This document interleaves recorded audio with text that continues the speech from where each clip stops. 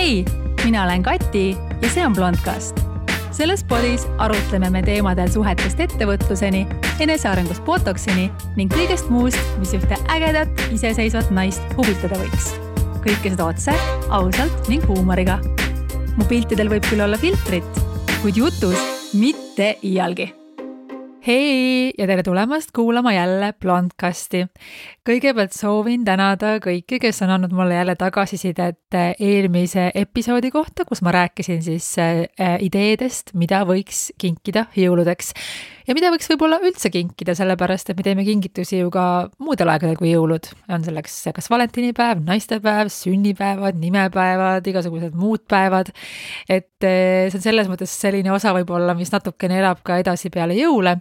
Ja ma tahtsin tegelikult ühte asja siin siiski toonitada, mis natukene mulle tundus, et jäi võib-olla pisut see mõte varju, et kuigi tõesti siis selles episoodis ma proovisin anda edasi seda mõtet, et kõik kingitused ei pea mitte olema materiaalsed, vaid väga olulised on meile ka siis tervis ja aeg, koos veedetud aeg, teadmised, kogemused, elamused, emotsioonid. Aga kui me räägime materiaalsetest kingitustest, siis nad ei ole üldse vähem tähtsad, eriti juhul, kui tegemist on inimestega, kellel võib-olla ei ole väga palju või kes ei saa iseendale mingisuguseid asju lubada, siis sellisel juhul kindlasti materiaalsed kingitused, mida keegi väga soovib endale või mis on väga võib-olla ka praktilised, on kindlasti ka omal kohal. Et see mõte oli siin pigem see, et mitte osta kokku mõttetut träni, mida pole mitte kellelegi vaja, mis koormab seda kingi saajat, sellepärast, et on jälle mingisugune ekstra asi, mida peab kuhugi panema, mille järel koristama ja mõtlema, kellele seda edasi kinkida ja nii edasi. Et see oli see peamine point. Aga ma tõesti loodan, et saite mingisuguseid ideid või natukene meelde tuletatud mingisuguseid asju ja kui ma midagi ära unustasin, siis kindlasti kirjutage mulle ka siis sinna viimase Instagrami postituse alla neid ideid juurde. Et suur aitäh teile. Minu see nädal, mis nüüd selja taga on olnud hästi selline rahulik. Ma eelmisel kolmapäeval, siis peale seda, kui ma selle podcasti olin ära teinud, läksin oma siis jõulu / hilinenud sünnipäeva kingituse järgi ja ma olen selle kingituse üle väga õnnelik. Ja ma tegelikult mõtlesingi, et mu tänane podcast saab olema siis sellel teemal ja ma olingi täpselt niimoodi planeerinud. Kuid kui ma seda podcasti eile hakkasin siis tegema või nagu mõtlema siis selle peale, et kuidas ma seda räägin või mida ma räägin, ma sain aru, et ma ei taha seda veel teha. Ja ma otsustasin, et ma räägin sellest kunagi hiljem.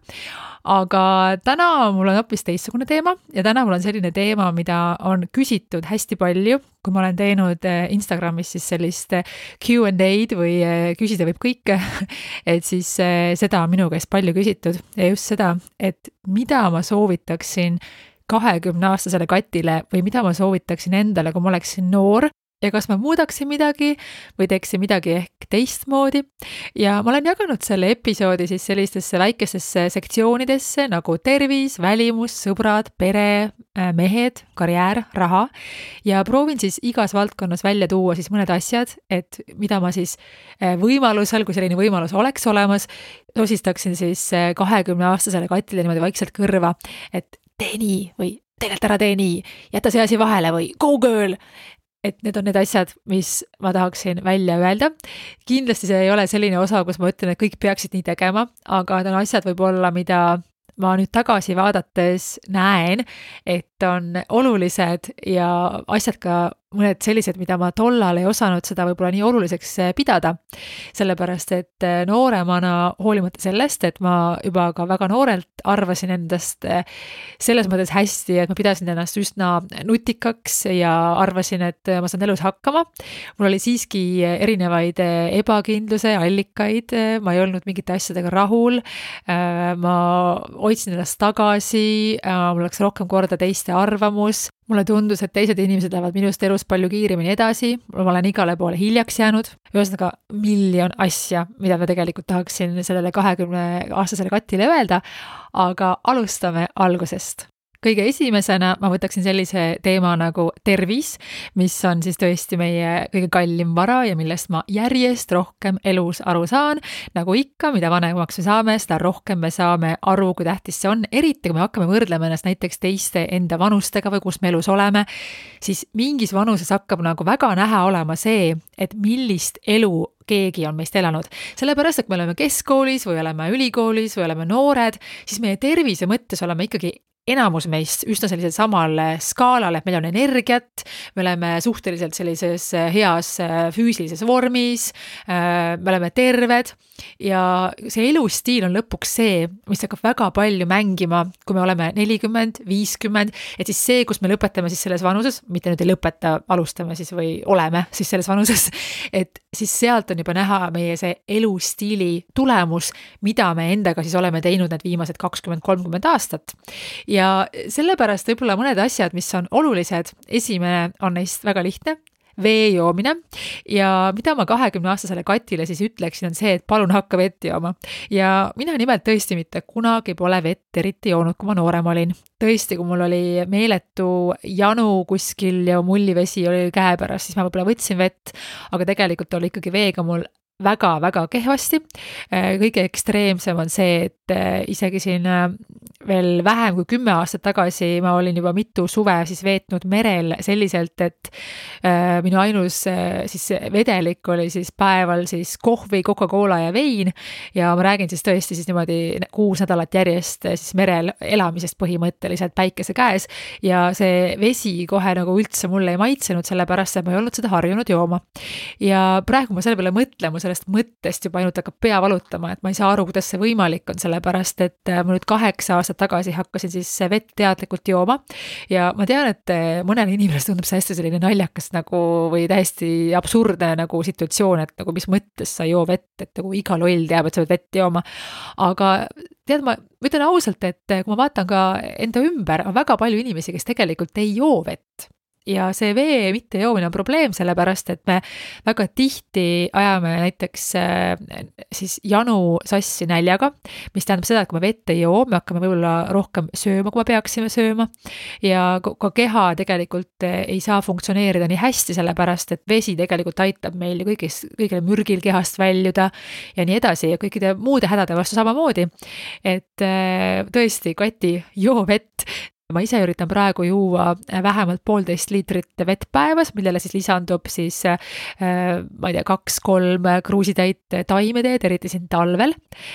Ja see vesi on tõesti hästi oluline ja väga lihtne trikk tegelikult lihtsalt see, et kui sa lähed pissile, et siis sa vaatad, et mis värvi su pissi on, sellepärast, et pissi peab olema võimalikult läbipaistev nagu vesi. Kui pissi on selline tumekollane, siis on juba probleem, et jooge vett.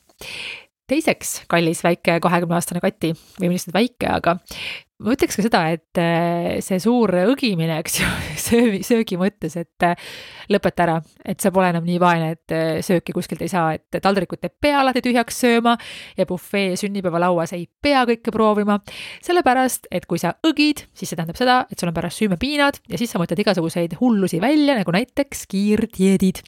Ja Kati, palun ära pea dieeti, sellepärast, et tõesti, kui ma ainult saaksin tagasi selle aja, kui ma olen kannatanud igasuguste imedieetide käes, kapsasuppi dieet, peale kuut ei saa süsivesikuid, joon ainult smoothied, Atkins, ausalt. Et nüüd 20-aastane Kati kuuleb 20 aastat vanemat Katit, see on bullshit. Hakka lihtsalt normaalselt toituma, lihtsalt tervislikult, me kõik libastume vahel, me joome natukene alkoholi, siis me läheb kusagil sünnipäeva natukene lappama, aga kui see baas on nagu paigas ja meil on mingisugune kindel rütm, siis me saame tegelikult elu nautida ja süüa normaalselt kogu aeg ja ei ole vaja teha neid suuri sööste, sellepärast, et siis seal järgneb suur selline dieet, mis tegelikult mõjub halvasti meie vaimsele tervisele, siis meil on suur masendus ajab meid jälle sööma, see jääb meid jälle õgima, lõpuks me oleme täielikus nõiaringis. Ühesõnaga, soovitan kuulata ka sellist Blondcasti osa nagu number 12, mille nimi on Toit on elu. Siis järgmiseks oleks väga kasulik leida endale mingisugune sportlik hobi. Mina siis olen selline mitte väga sportlik inimene, ma sain omale näiteks oma elu esimese jalgratta alles 38-aastaselt. Mul ei ole isegi olnud kolmekat, kui ma olin väike. Hakkasin siis suusatama selle aasta jaanuaris ehk 39-aastaselt ja mul ei ole mitte kunagi olnud siis elus mitte ühtegi hobi, mis oleks seotud liikumisega. Näiteks olla siis kas jooksmine või tennis, ujumine, orienteerumine. Päris nullist alustada on vanemana kindlasti raskem, kuigi mitte võimatu, aga tõesti raskem. Ja hobide kohta tegelikult on ka selline ütlus, et sul on vaja 3 hobi, 1, mis teeb sulle raha, 2, mis hoiab sind vormis ja 3, mis hoiab sind loova ja nutikana. Et ühesõnaga 20-aastane Kati, palun otsi endale ka 1 selline hobi, mis oleks sportlik, mis hoiaks natukene vormis ja liikuvana. Kui me räägime tervisest, siis räägime natukene ka tervise kontrollimisest. Ja kuigi noortel inimestel on väga harva midagi tõsisemat viga, võrreldes siis 40, 60 või 80-stega, on siiski oluline see, et me oma tervist kontrolliksime. On väga palju asju, mida me saame teha oma tervise heaks ja kui me jõuame jälile siis varakult mingisugustele probleemidele, siis need probleemid on palju lihtsamini lahendatavad. Kindlasti kallis 20-aastane Kati ja kõik teised Katid ja 20-aastased naistearsti juures käimine vähemalt kord aastas, rindede kontroll, naha kontroll, eriti nendel, kes armastavad liigselt päikest, silmade kontroll, vabatahtlikud vereanalüüsid, kui need on vaja, näiteks, et on mingi spetsiifiline toitumine, näiteks, et oled vegan, et siis võiks tegelikult ikkagi aeg-ajalt kontrollida oma rauataset, talvel võiks kontrollida siis D-vitamiini taset ja nii edasi. Et on hea, kui me teame, et meie tervisega on kõik korras, see annab meile ka hästi suure hingerahu ja mõjub positiivselt meie vaimsele tervisele. Et hästi mõistlik on siiski ka juba noorest saadik natukene rohkem pöörata tähelepanu ka sellele, et sul oleks kindelt teadmine, et su tervisega on kõik korras, hoolimata sellest, et sa oled siis või tunned ennast siis tervena. Vaimne tervis, praegu väga suur probleem. On siin tõesti see probleem plahvatuslikult kasvanud just siin COVID-i ajal, eriti just noorte hulgas. Vaatasin siin just dokumentaali eile, kus mul jäi kõrva siis selline lause, et iga 5 kuni 19-aastane noor on mõelnud enesetapust, mis on täiesti kohutav statistika. Ja lisaks sellele satub praegu haiglasse iga teine päev 1 noor, kes on üritanud endalt võtta elu. See teema, kogu see vaimse tervise temaatika on minu jaoks hästi oluline ja kuigi mul ei ole kunagi olnud elus enesetapumõtteid, olen ma kannatanud siis tugevate paanikahäirete all, mul on olnud depressioon ja kõike seda, kui ma olin tegelikult veel väga noor ja alles keskkoolis. Et ma olen kokku puutunud siis nende asjadega tagantjärgi, kuigi ma siis keskkoolajal ei osanud seda vaadata, olen rääkinud oma vanade klassikaaslastega, on olnud veel inimesi, kes on olnud kas sügavas depressioonis, kellel on olnud toitumishäired, anoreksia, muud probleemid, et tõesti märkame üksteist ja märkame ka iseendas neid tundeid ja emotsioone ja proovime siis asjale nagu õigel ajal jaole jõuda, sellepärast, et see on nii ääretult kurb, et kui me oleme veel, eriti kui me oleme veel noored ja meil on terve elu ees ja me tunneme ennast nagu nii halvasti või me oleme oma vaimse tervisega nii puntras, et me ei näe sellest enam väljapääsu, sellepärast, et elu tegelikult läheb järjest paremaks. Kõik on tegelikult hästi ja kõik see halb, mida lõpuks meie peas siis nagu niimoodi kokku genereerub, see tegelikult on vaimne siis häire, see on haigus, mille vastu on olemas ravi, see on tänapäeval absoluutselt kindla peale ei ole enam tabuteema, on nii palju inimesi, kes siis kannatavad vaimse tervise häirete all, selle vastu on abi, aga seda tuleb märgata ja siis tuleb seda abi ka otsida. Ja endaga peab olema hell. Loomulikult on oluline see, et me saaksime koolis hästi hakkama, meil on oluline see, et me tahaksime oma elule hea stardi anda 20-ndate alguses, aga me peame olema hästi ettevaatlikud, et me ei põleta ennast läbi ja me ei lõpetaks seal, et meil on nagu kõik nii halvasti, et me ei ole suuteline enam mitte midagi tegema. Et tõesti, et noored ka, kes on väga noored, et aega on, midagi ei juhtu, kui me teeme natukene midagi hiljem, me peame olema enda vastu armulised, me peame tundma ennast hästi ja vaimne tervis on üks kõige suurematest prioriteetidest, sellepärast ilma selleta meil ei ole mitte midagi. Ja vaimsest tervisest ma olen rääkinud ka Blondcasti osas ärevus ja stress number 19. Mida ma ütleksin 20-aastasele Katile välimuse osas? Kui ma saaksin aega tagasi keerata, siis ma kindlasti ütleksin, et kallis Kati, palun kasuta päikesekaitsekreemi. Minu õnn on olnud see, et mul on kogu nooruse aja olnud siis nii tohutult kiire igasuguste ülikoolidega, koolidega samal ajal ja nii palju on toimetamist olnud, et ma ei ole lihtsalt jõudnud oma nahka liiga palju rikkuda ja seda liiga palju kärsatada.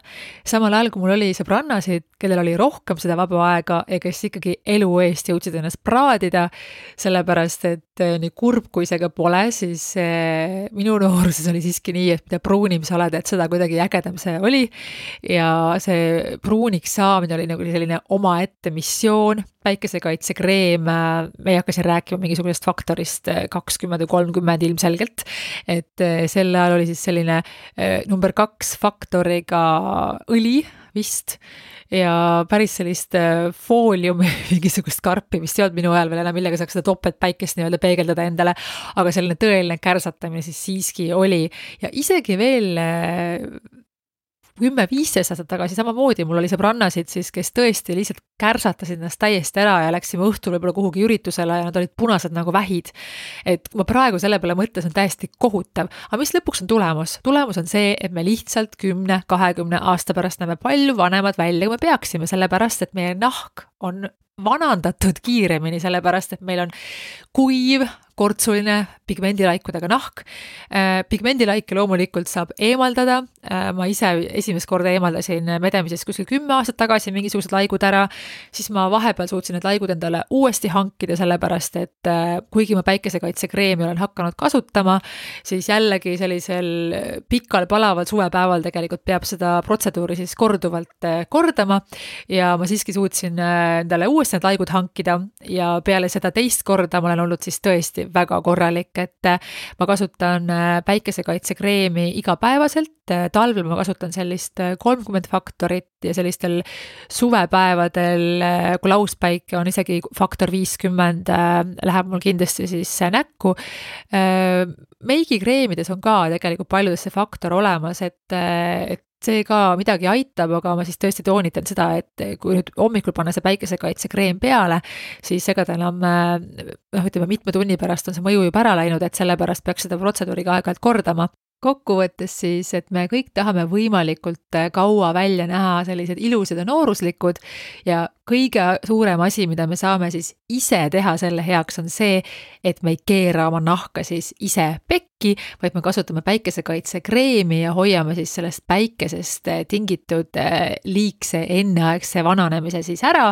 Lisaks sellele me säästame sellega ka raha, sellepärast, et meditsiinilised protseduurid, mida me saame siis teha, ei ole teps mitte odavad ja need on lihtsam siis need kahjusid ära hoida, kui need pärast siis likvideerima hakata. Aga kui see kahju on juba sündinud, siis loomulikult, et ma soovitan neid siis ka ära likvideerida, sellepärast, et see annab meile ka siis motivatsiooni seda tulemust ka natukene paremini hoida. 20-aastasele Katile ma ütleksin kindlasti ka seda, et palun ära näpi oma kulme ja sa ei pea need kitkuma selliseks jubedaks peenikeseks ja see ei näe absoluutselt hea välja. Õnneks ma teistele 20-aastastele täna seda vist ütlema ei pea, sellepärast, et praegu on moes sellised pigem täidlased, ilusad kulmud, meil on kõik olemas igasugused Instagramid ja muud äpid ja meedia, kus me näeme, et kitkud need kulme tõesti see liiga peenikeseks vaja ei ole. Aga lisaks sellele ka juuksed, et ma ise värvisin kodus palju juuksed just seetõttu nooremana, et mul ei olnud raha. Kui on võimalik, siis ma tegelikult soovitan seda, et valida endale pigem siis mingi selline stiil, et juuksuris poleks vaja liiga tihti käia, aga teha kõiki asju ikkagi siis hea tegija juures. Näiteks igasugune salgutamine, kui seda teha niimoodi hästi loomulikult, siis ei pea käima juuksuris tihedamini kui üle 3 kuu. Loomulikult ei pea see keegi sellepärast nüüd teistsugust soengut tegema, et ütleme, et sul ei ole väga palju raha, sa värvid kodus juukse juuri iga 3 nädala tagant, see on täiesti okei, aga siin 2 asja et esiteks siis katsu vältida sellist väga tugevat blondeerijat, mis juukseid kahjustab ja lisaks sellele ka, kui sa värvid juukseid siis sellise värviga, kus on sees palju punast värvipigmenti, siis pärast juuksuris seda punast pigmenti on peast väga raske välja saada, et kui sa oled selline hästi tugeva tumepunaste kastanjate juustega ja soovib pärast saada selliseks külmaks blondiiniks, et siis sellega on nagu väga keeruline, et ühesõnaga selline kodune selline iluhooldus õnneks tänapäeval on nii palju edasi arenenud just tänu sellele, et meil on nii suur kättesaadavus läbi YouTube'i ja Instagrami ja kõige selle siis erinevatele influenceritele ja kõigele sellele, et me oleme natukene targemad kui siis ise sepitsedes siis aastaid tagasi. Aga et ärme tee oma välimusega siis selliseid suuremaid lollusi, mida me ei saa tagasi keerata. Üks nendest võib olla ka näiteks tätoveeringud. Ja mul endal tätoveeringuid ei ole ja ma kindlasti ei ole tätoveeringute vastane, aga mida ma tahan siin öelda on see, et mitte äkki tätoveerida endale oma mehe või naise nime kuhugi, sellepärast et elu võib vahele tulla ja pärast me peame need asju selle eemaldama hakkama ja vaadata ka seda, et need tätoveeringud oleksid siis ajatud. Sellepärast, et tean mitmeid oma tuttavaid, kes on hiljem kurja vaeva näinud tätoveeringute eemaldamisega, sellepärast, et nad on teinud midagi, mis tollal oli hästi moes ja mis täna ei ole enam moes. Et kui teha, siis ma vaataksin, kas see asi on midagi, mis on tõesti sinu jaoks midagi väga isikupärast, midagi väga sina, mida sa väga tahad, see jääb sul ikkagi väga pikaks ajaks, et 9 korda mõõda, 1 kord tätoveeri. Viimane välimusega seotud asi, mida ma tahaksin öelda 20-aastasele Katile, on see, et hakka oma hammaste eest juba varem hoolitsema. Minul olid nimelt noorena väga puseriti hambad ja hambaarst ütles mulle, et nad ei mahu mul suhu ära ja selleks, et ma saaksin endale sirged hambad, siis tänu endale hambaraudadele, peaksid nad enne minu 2 siis esihammast välja tõmbama, siis 4. hambad, mis on siis niimoodi kihva kõrval olevad hambad. Ja ma jätsin siis selle asja täiesti katki, sellepärast, et see tundus mulle kuidagi nii sürr, et ma võetakse nagu siis esimesest rivist niimoodi siis 2 hammast välja selleks, et siis seda ülejäänud asja niimoodi kokku suruda. Et see oli kuidagi mu loogika, ütles nagu, et siis mul läheb ju naeratus kuidagi nagu väiksemaks või kuidagi see üldse nagu mu peas ei klikkinud ära see asi ja sellepärast ma lükkasin seda väga palju edasi. Ja ma panin breketid endale alles 23-aastaselt, mis tollal tundus mulle nagu väga-väga hilja ja isegi natuke nagu tundsin ennast nagu totakana, et ma nüüd nii vanas eas panen breketid. Kui ma praegu ümberringi vaatan, siis see tundub mulle üldse tobe, sellepärast, et ma näen inimesi, kes on 30, 40, 50, kes kannavad breketeid läbi elus, on täiesti okei, aga siis kuidagi oli nii, et need hambaklambrid siis olid justkui nagu nooremate teema või vähemalt mulle endale tundus nii ja ma häbenesin seda, aga ma siis 23-aastaselt lõpuks tegin selle ära ja see on mu elu üks parimaid otsuseid, mida ma olen teinud oma välimuse suhtes, nagu 100%. Õnneks oli tehnoloogia nii palju arenenud siis, et mul mingid hambaid välja ei tõmmatud, vaid selle asemel hoopis mahutati nad ilusti mul kõik suhu ära ja minu jaoks naeratus on tõesti üks kõige olulisemaid asju välimuse juures ja ma ise tunnen, et kui hambad ei ole korras, siis tõesti mitte kedagi ei huvita sinu silikoonrinnad, huulefiller või ripsmepikendused. Sorry, aga nii tõesti on. Ja ma saan sellest aru, et paljudel jääb hammaste korda tegemine raha taha ja sellest ma saan tõesti 100% aru, sellepärast, et hambaravi on kallis. Ja ma mitte mingil juhul ei halvusta või vaata viltu mitte kedagi, kellel on puseriti hambad, et see oleks kohe päris kindlalt välja öeldud ja nii on ka. Aga kui ma näen, et asi ei jää raha taha, siis ma natukene vaikselt imestan küll. Et kui sul nagu on raha, et ennast mingil moel tuunida, siis esimesed kohad minu arvates on hambad ja nahk. Kõik muud läheb sealt edasi, päriselt.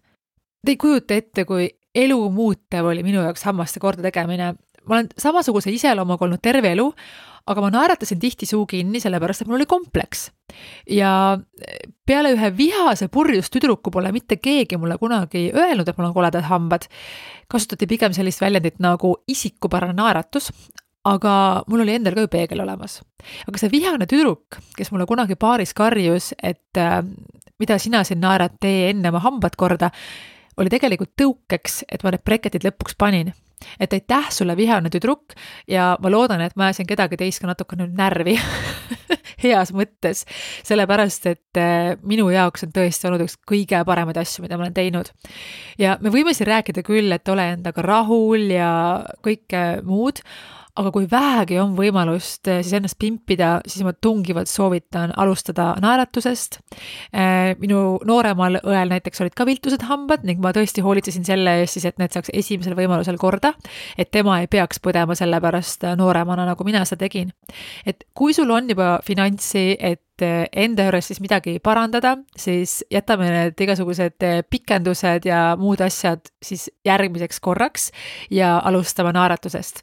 Ja kui sul ei ole seda raha, et hambaid korda teha, siis ma arvan, et see on üks esimesi asju, mille jaoks säästa, sellepärast et hambad ei ole mitte ainult välimusega seotud, vaid need on väga selgelt seotud ka meie tervisega. Ilus ja siiras naeratus annab kindlasti ka suuremaid eeliseid tööturul, leidmaks endale võib-olla head partnerit ja samamoodi ka leidmaks endale häid sõpru. Ja ma ise soovin, et ma oleksin oma sõpru võib-olla valinud nooremana veidi teadlikumalt, sest enamus inimesi meie ellu siis satub kuidagi hästi juhuslikult. Koolist, töölt, mõne mehe kaudu, keegi, kes elab meil lähedal, kõik inimesed kuidagi väga suvaliselt satuvad meie eluteele ja siis me hakkame niimoodi üksteist koos mõjutama. Ja teistel inimestel on meile ja meie eludele siis meeletu mõju.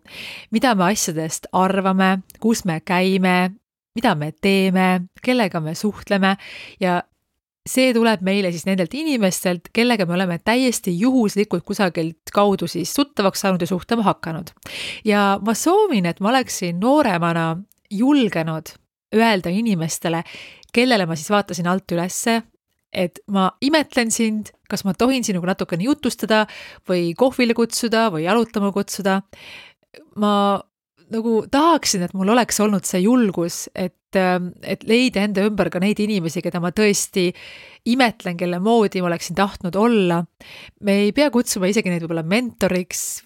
Mentor oleks muidugi eriti ideaalne, kui meil selline võimalus oleks, et nooremana 20-aastaselt meil on siis keegi, kes on meie mentor, aga lihtsalt keegi võib-olla, kellel oleks mingisugune positiivne mõju, kes annaks lootust. Ma näen, et kuidas on võimalik kuhugi siis jõuda. Mul ei ole mitte kunagi olnud sellist tuge või sellist tugisüsteemi siis ka endal nooremana. Mu pereelu on olnud väga siis selline keeruline, eks ju, ja mul ei ole olnud selliseid inimesi kõrval, kellega ma oleksin saanud arutada siis selliselt, et ma tunnen, et mul on siis olemas siis selline tugi kogenumalt, targemalt inimeselt. Ja sellest on mul natukene kahju ja see on üks asi tegelikult, mida ma vahel mõtlen, et kui ma saaksin endale midagi kõrva sosistada, et 20-aastane Kati kuula, et siis võtta ennast kokku ja mis on kõige hullem, mis juhtuda saab, kui see inimene ütleb sulle, et tal ei ole sinuga aega suhelda või ta ei soovi sinuga rääkida. Neid inimesi on ju veel. Aga isegi kui sa mitu korda küsid, siis ühel inimesel ikkagi on korraks natukene sinu jaoks aega ja see võib olla elu muutav. Iga väike selline tarkuse tera võib anda sulle mingisuguse uue idee ja eriti just seetõttu, et juhuslikud inimesed, kes meie ellu satuvad, meie ellu võib sattuda ka väga palju selliseid kehva elustiiliga inimesi või inimesi, kes tegelikult halvendavad siis meie elu. Nooremana siis vaadata siis neid inimesi, kelle moodi me tahame olla, inspireeruda nendest ja mitte siis muutuda nende inimeste moodi, kelle moodi me päriselt olla ei taha. Ja ma olen õnnelik selles mõttes, et minu teele on sattunud ka meeletult ägedaid sõpru juba nooremana, kellele ma olen meeletult tänulik, kes on elus siiamaani. Ja tõesti, et see aeg, mis ma olen kulutanud inimeste peale, kes on siis kadedad või vinguvad, ma olen selle läbi teinud ja loomulikult on seal mulle olnud ka siis selline hästi hea õppetund, et selles mõttes ma kindlasti midagi ei kahetse, aga kui mind kuuleb keegi, kes on väga noor, et tasub selle peale mõelda, et mitte kõiki inimesi, kes on meie teele juhuslikult sattunud, me ei pea laskma teile liiga lähedale, sellepärast, et inimesi on palju ja ümbritseda ka selliste inimestega, kes tõesti, kellelt meil on midagi õppida, keda me imetleme ja kellest me soovime siis inspireeruda. Sõprade temaatikast ma olen rääkinud siis tervelt 2 osas, üks neist on siis Blondcast number 6, kes sind mõjutab ja teine on number 10, sõbrad. Järgmiseks mehed. oh my god, ma võiksin sellel teemal vist rääkida lõputult, aga alustuseks võite kuulata, kui te ei ole veel kuulanud, siis osad number 4, mis on punased lipud ja ka number 24, mille nimi on lahku vägivaldsest suhtest. Meeste teemaga on nii, et kindel on see, üsnagi tõenäoline on see, et sa pead nii mõndagi konna enne suudlema, kui sa oma printsi kohtad. Ja mõne konnaga on ikka nii, et suudlemist sa suudled, aga konn jääb konnaks. Ja sinu ülesanne ei ole temast üritada printsi teha. Neid konni on veel, tee silmad lahti ja loobu sellest illusioonist, et sinu konn on prints ja teised on lihtsalt konnad. Ei ole nii. Lühidalt. Ma olen elus päris mitme poisi või mehe pärast silmad peast nutnud ja mõelnud, et siin maailmas ei ole enam kedagi nagu tema ja ma ei kujuta ette suuremat armumist ja nii edasi. Aga huvitav on see, et lõpuks mingi ringiga on nad mul kõik ukse taga kraapinud, kas 5, 15 või isegi 25 aasta pärast. Päriselt, 25 aastat hiljem ka. Ja elu on selline, et siis, kui nad ukse taga kraabivad, siis mina neid enam ei taha. Ja kui ma oleksin nad kunagi endale saanud, siis kas 15, 20, 25 aastaselt, siis oleks minu elu täna hoopis teistsugune. Ja ma ei saa olla kindel, et see oleks nii hea nagu täna. Ehk, kui sa oled kurb ja nutad ja sa oled selline noor, 20-ndates näiteks, jäta meelde, ka see möödub. Ma luban. Ja ma ausalt luban, kuna ma olen olnud nii paljudes olukordades, kus ma olen arvanud, et elu enam paremaks ei lähe või ma olen kaotanud kedagi või midagi nii olulist ja kõik on nüüd ainult allamäge ja see kõik möödub. Ja elu läheb kokkuvõttes järjest paremaks. Lihtsalt hoolitse enda eest, hoolitse oma vaimse tervise eest, hoolitse oma füüsilise tervise eest ja ürita säilitada oma rõõmsameelsus ja kõik läheb hästi ja järjest paremaks. See on üks põhilisi asju, mida ma tahan öelda 20-aastasele Katile, et ükski mees, ja ma tegelikult ütleks seda ka meestele, ükski naine ei ole väärt seda, et tema pärast silmi peast välja nutta. Nooremana me oleme kindlasti emotsionaalsemad, vanemana me natukene võib-olla rahuneme rohkem maha, kes rahuneb, kes ei rahune, note to self, aga see on tõsi, et aeg parandab kõik haavad. Isegi siis, kui on selline tunne, et see on võimatu. Aga elu on tegelikult pikk, elu on tegelikult piisavalt pikk. Me jõuame kogeda, me jõuame tutvuda nii paljude erinevate inimestega ja me suudame tunda ägedaid asju ja kogeda ägedaid asju veel, et kui nüüd keegi, kes mind kuulab, on sellises kohas, kus ta tunneb, et on kuidagi õnnetu või üksik või midagi läks halvasti, see kõik möödub.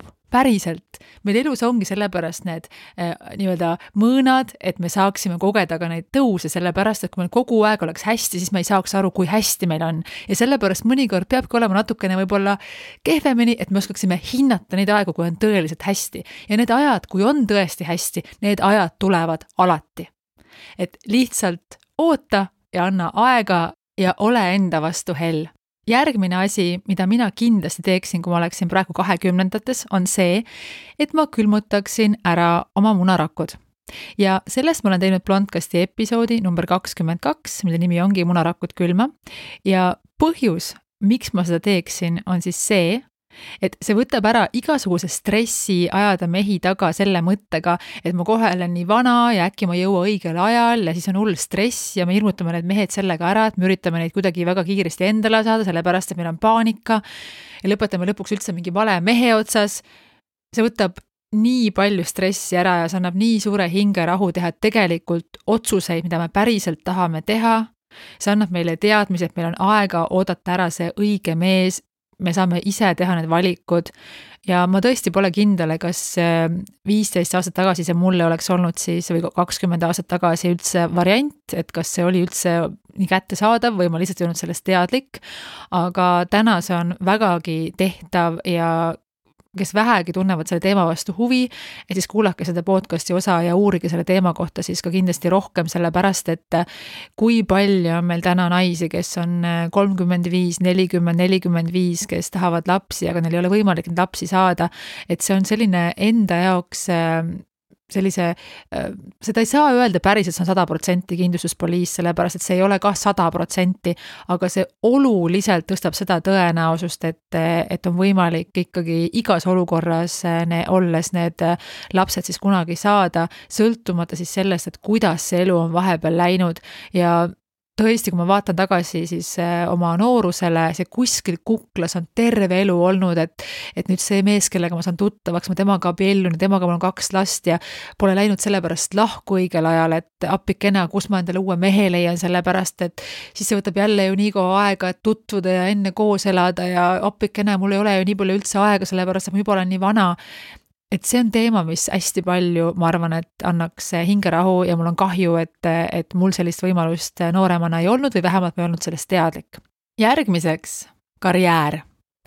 Kallis 20-aastane Kati, võta aega, et kaaluda erinevaid võimalusi.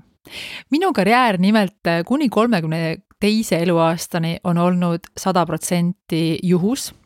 Loomulikult olen ma teinud siis enda poolt samme, et teha siis võimalikult õigeid otsuseid ja pürgida edasi ja olla tubli loomulikult. Aga kui ma hakkan mõtlema selle peale, kuidas see kõik alguse sai peale keskkooli, siis kõik on olnud üks suur juhuste rada.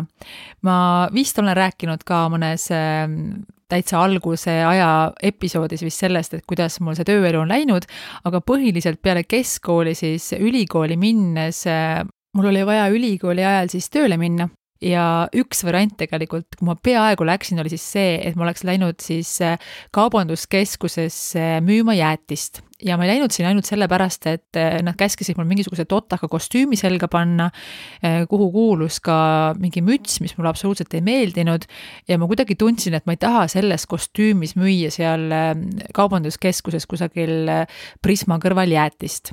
Ja ma hakkasin otsima teise variante, siis ma leidsin mingi teise variandi ja sealt edasi ma leidsin mingi 3. variandi ja kogu see asi hakkas siis niimoodi minema, aga ma mitte kunagi ei võtnud aega, et mõelda välja siis sellist visiooni, kuigi ma tean, et 20-aastaselt on liiga vara nõuda seda, et tal oleks mingisugune suur eluplaan või visioon, aga üldse see suund natukenegi vähemalt paika panna, mingi esialgne suund, et ma seda tegelikult ei teinud.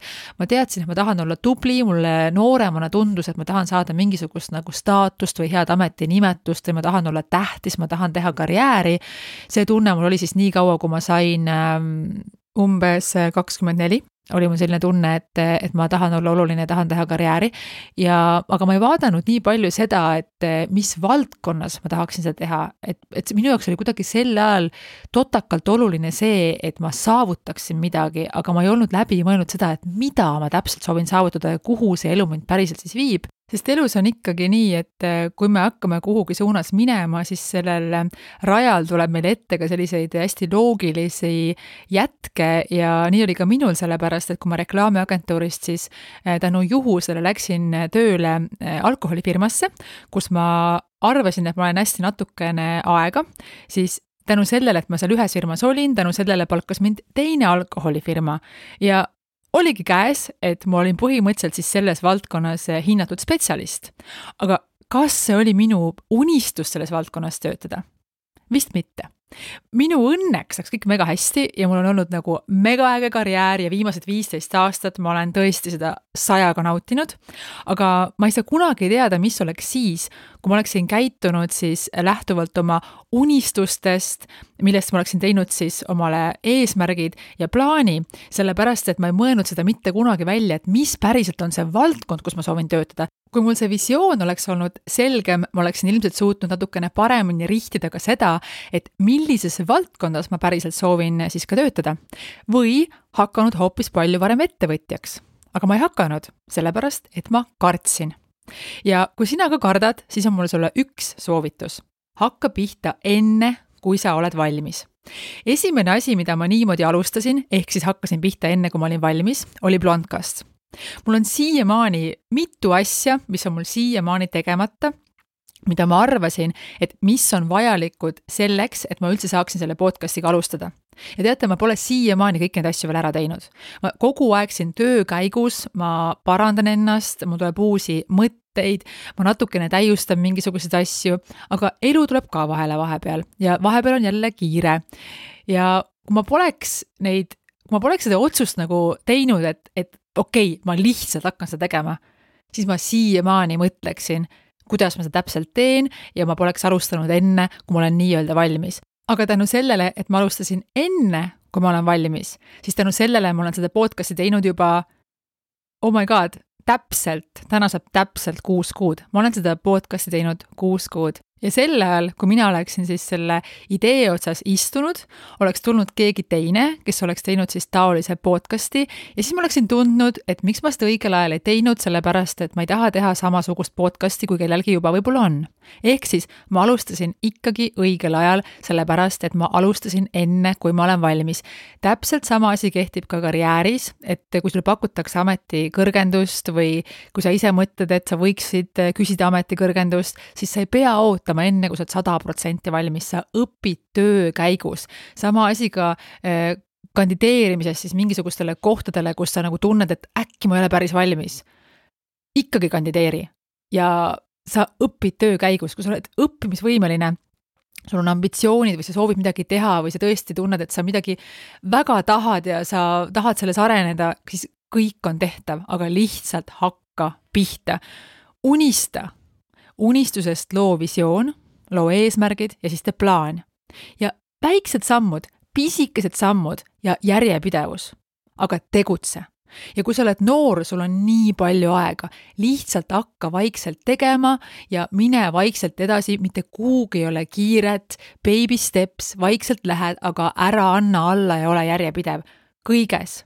Ja see tunne, et kõik panevad minust kiiremini edasi ja kõik on juba kaugemale jõudnud, see on illusioon. Ja me ei näe tegelikult nende inimeste teisi elutahke tihtipeale. Me ei tea, milles neil on võib-olla vajaka, mis sul võib-olla on hästi. Et ära selles mõttes võrda ennast teistega nii palju, vaid do your thing. Tee oma asja, millesse sa usud, mida sa armastad ja isegi siis, kui selline asi juba on olemas või sul on suur konkurents, aga sa väga tahad mingit asja teha, siis tee ikkagi ja tee lihtsalt paremini. Võistluse käigus, nii-öelda või elu käigus paljud loobuvad, annavad alla ja sul on võimalus ka saada väga suureks ja kasvada ja teha oma asja ka siis, kui sulle tundub, et see ala võib olla suhteliselt niimoodi ülerahvastatud. Lihtsalt baby steps ja ole järjepidev. Järjepidevus on üks asi, millega mul on elus olnud probleeme. Ma olen parandanud seda väga palju, aga mul on kahju, et ma nooremana ei saanud sellest aru, et ma ei pea mitte kuhugi kiirustama, või ma pean lihtsalt tegema pisikesi samme, aga järjepidevalt. Et minu sellist 20 nagu siis iseloomustab suurel määral ka selline nagu rapsimine, et kõik on vaja kohe ja hästi kiiresti ja kui kohe ei saa, siis ei ole enam mõtet. Et see mõtteviis tegelikult ei ole nagu õige, sest meil on neid aastaid ja kui me teeme väikseid samme järjepidevalt, me jõuame palju kaugemale kui need, kes teevad suuri lükkeid kiiruga rapsides järsku, sest et nad kukuvad kiiremini sealt alla ka. Väikeste sammudega me loome sellist head vundamenti, kust on hea edasi minna ja seisame kindlalt siis selle vundamendi peal ja loome seda tulevikku endale. Selle teemaga seoses te võite kuulata ka Blondcasti number 2, toredad hirmud ja siis ka number 15, et kuidas leida head äriideed. Et see paneb võib-olla natukene liikuma selle, et kuhu suunas võiks vaadata või mille peale võiks mõelda. Järgmiseks 20-aastane Kati, hakka raha säästma. Ja ma tean, alguses on raha vähe, aga mis siis? Raha säästmine nimelt kannab 2 eesmärki. Esimene on just selline harjumuse kujundamine, et see, millised me tegelikult lõpuks oleme, ongi ju meie kõige väiksemate harjumuste summa. Just see, millest ma rääkisin praegu, et baby steps, väiksed sammud ja järjepidevus. Siia kuulub ka raha säästmine, sest kõik see, kuidas me sööme, kuidas me liigume, kellega me ennast ümbritsema, kõik see hakkab välja paistma pikema aja peale, 10, 20, 30 aasta pärast, sest see on see, mis meid tegelikult ehitab. Alguses, kui me teeme mingit pättust, ma ei tea, sööme kiirtoitu ja ei liiguta ennast üldse ja ümbritseme ennast valevate inimestega, kui me teeme asju vahel harva või lühiajaliselt, sellel ei ole mitte mingisugust erilist mõju, aga kui me teeme seda 10, 20, 30 aastat, siis sellel on suur mõju. Täpselt sama asi on ka rahaga. Ehk harjumuse kujundamine on üks oluline asi, miks on raha säästmine oluline. Teine on liitintressi ime. Liitintressi kohta on olemas väga palju materjali, erinevaid kalkulaatoreid. Ma väga soovitan sellesse süveneda selles mõttes, et te saaksite tegelikult päriselt aru, kui suurt mõju omab aeg. et ükskõik kui palju sa hakkad investeerima 40 või 50 või 60, mis on alati hea mõte hakata säästma, investeerima ka vanemast peast, eks ju, aga me ei tee tasa enam seda, mida me oleksime saavutanud siis, kui me oleksime alustanud 18, 20 või 22 aastaselt või 25 aastaselt, et aeg on see, mis loeb. Isegi siis, kui seda raha tõesti on alguses vähe, siis ikkagi harjumuse pärast ja ka selle pärast, et aeg on lõpuks see, mis hakkab meie kasuks nii meeletult mängima, on kasulik alustada võimalikult vara. Isegi kui me alustame pisikeste summadega, hakka pihta, hakka raha säästma ja vaikselt ka tutvu erinevate investeerimise võimalustega. Ma endiselt ütlen, et kui sa ei ole Facebookis naisinvestorite klubi liige, siis sellega soovitan veel kord liituda, sellepärast et tõesti, see on ka omamoodi enda ümbritsemine ju mingisuguste inimestega, kellega sul on sarnased siis huvid, sellepärast et seal on koos kamp siis naisi, keda huvitab ka just selline parem elu ka rahalises mõttes investeerimine, säästmine, see, et me oleksime siis rahaliselt lõpuks vabad. Rahast rääkides loomulikult ka kuulub siia raha kulutamine ja tõesti ütlen otse välja, Kati, 20-aastane, palun ära osta igasugust sitta kokku sõna otseses mõttes. Kui palju ma olen nooremana raha kulutanud seetõttu, et kellelegi muljet avaldada, osta midagi, mis on moes või kuna kellelgi teisel on, selle asemel, et osta midagi, mille üle mina ise rõõmu tunnen või hoopis reisida või siis säästa ja investeerida. Me ei jõua mitte kunagi kõikide trendidega kaasa joosta, et valime hoolega ja ka selle järgi, et mis meile päriselt sobib. Raha kulutamine on olnud mulle siis selline nii ja naa.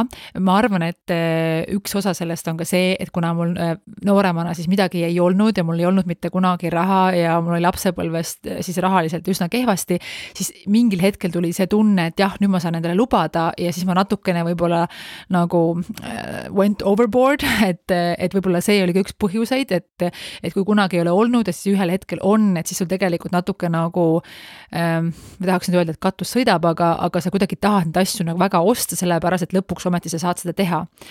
Aga siis jah, mingil hetkel tõesti ma olen sellest rääkinud ka, eks ju, et tahtsin siis olla popp, tahtsin olla trendikas ja põhjus, et miks ma olen mingisuguseid asju ei ostnud, siis ei ole alati olnud siis kooskõlas sellega, et mida mina päriselt tahan ja mis mina päriselt olen. See asi on väga palju ajas muutunud, aga ma tean ka inimesi, kelle jaoks need asjad ei muutu ja ma ei saa öelda, et mul on sellest inimesest kuidagi kahju või midagi, igaüks lõpuks teeb seda, mida ta ise tahab. Mina ei ole mingi kohtumõistja, ma teen siiamaani asju, mis on täiesti valed, mille peale keegi teine vaatab, et mida sa teed, kas sa oled hulluks läinud või ma elan valesti või mul on valed põhimõtted või ma käitun valesti.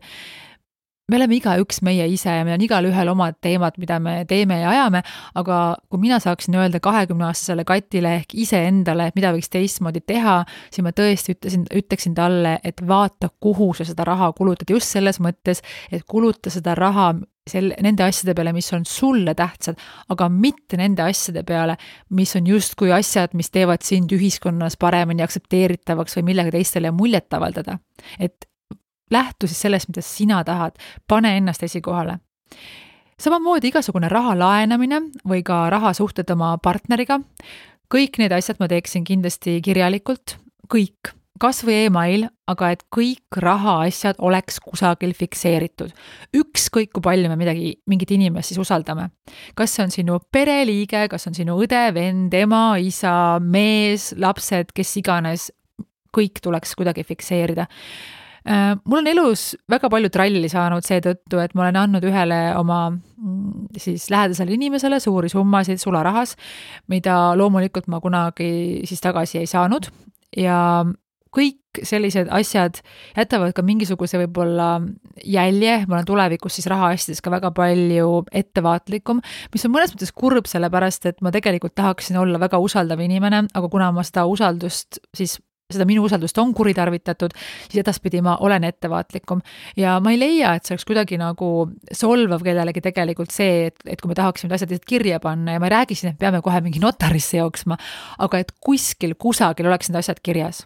et email tegelikult on kõige lihtsam, aga kuskil oleks see nagu fikseeritud, et mitte nii, et sa annad kellelegi näiteks sularaha ja keegi ütleb sulle, et sa pole mulle midagi andnud või sa andsid mulle sellepärast, et sa olid mulle võlgu või mida iganes.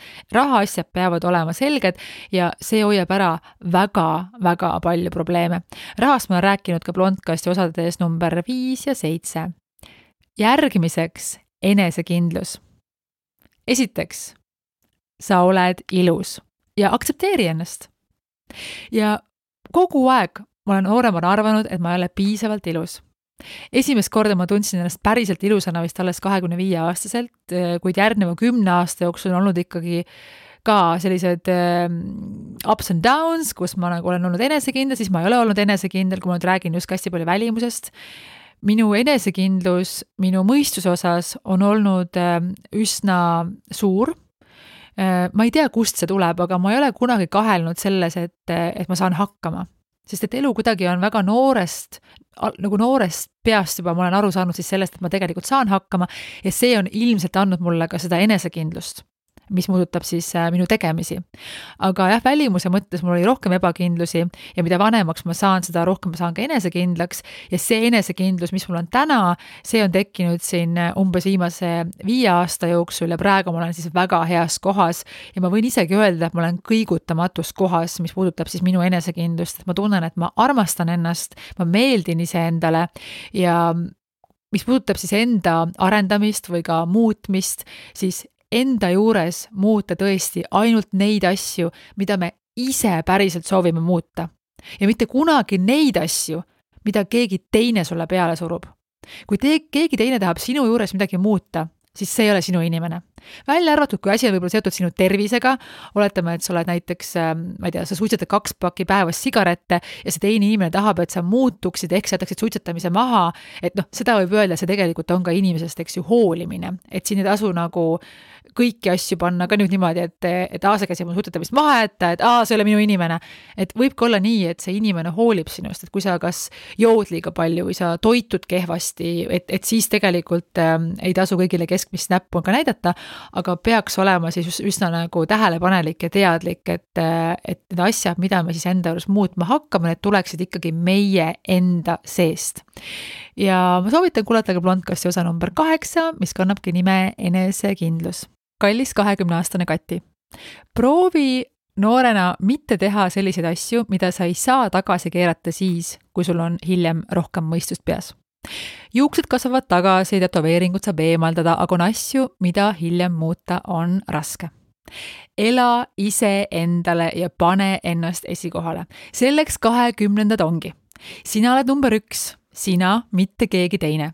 Õpi, arene, seikle, avasta, koge, otsi, vali erinevates riikides, tee erinevaid asju, avarda oma silmaringi, mitte millegagi ei ole kiiret. 20 alles hakkab vaikselt selginema sinu visioon.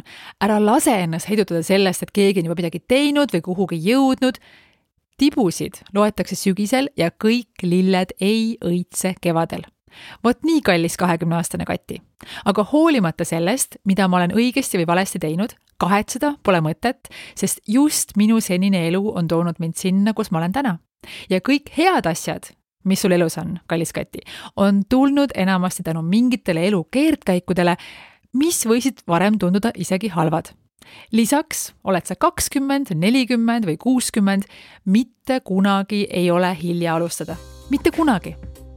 Aitäh kuulamast ja soovin sulle imelist jõulude eelset aega. Tšau, tšau! Aitäh, et kuulasid Blondcasti. Kui soovid minu tegemistega kursis olla, siis jälgi mind Instagramis @blondcastpod. Uus osa juba järgmisel kolmapäeval. Kuulmiseni!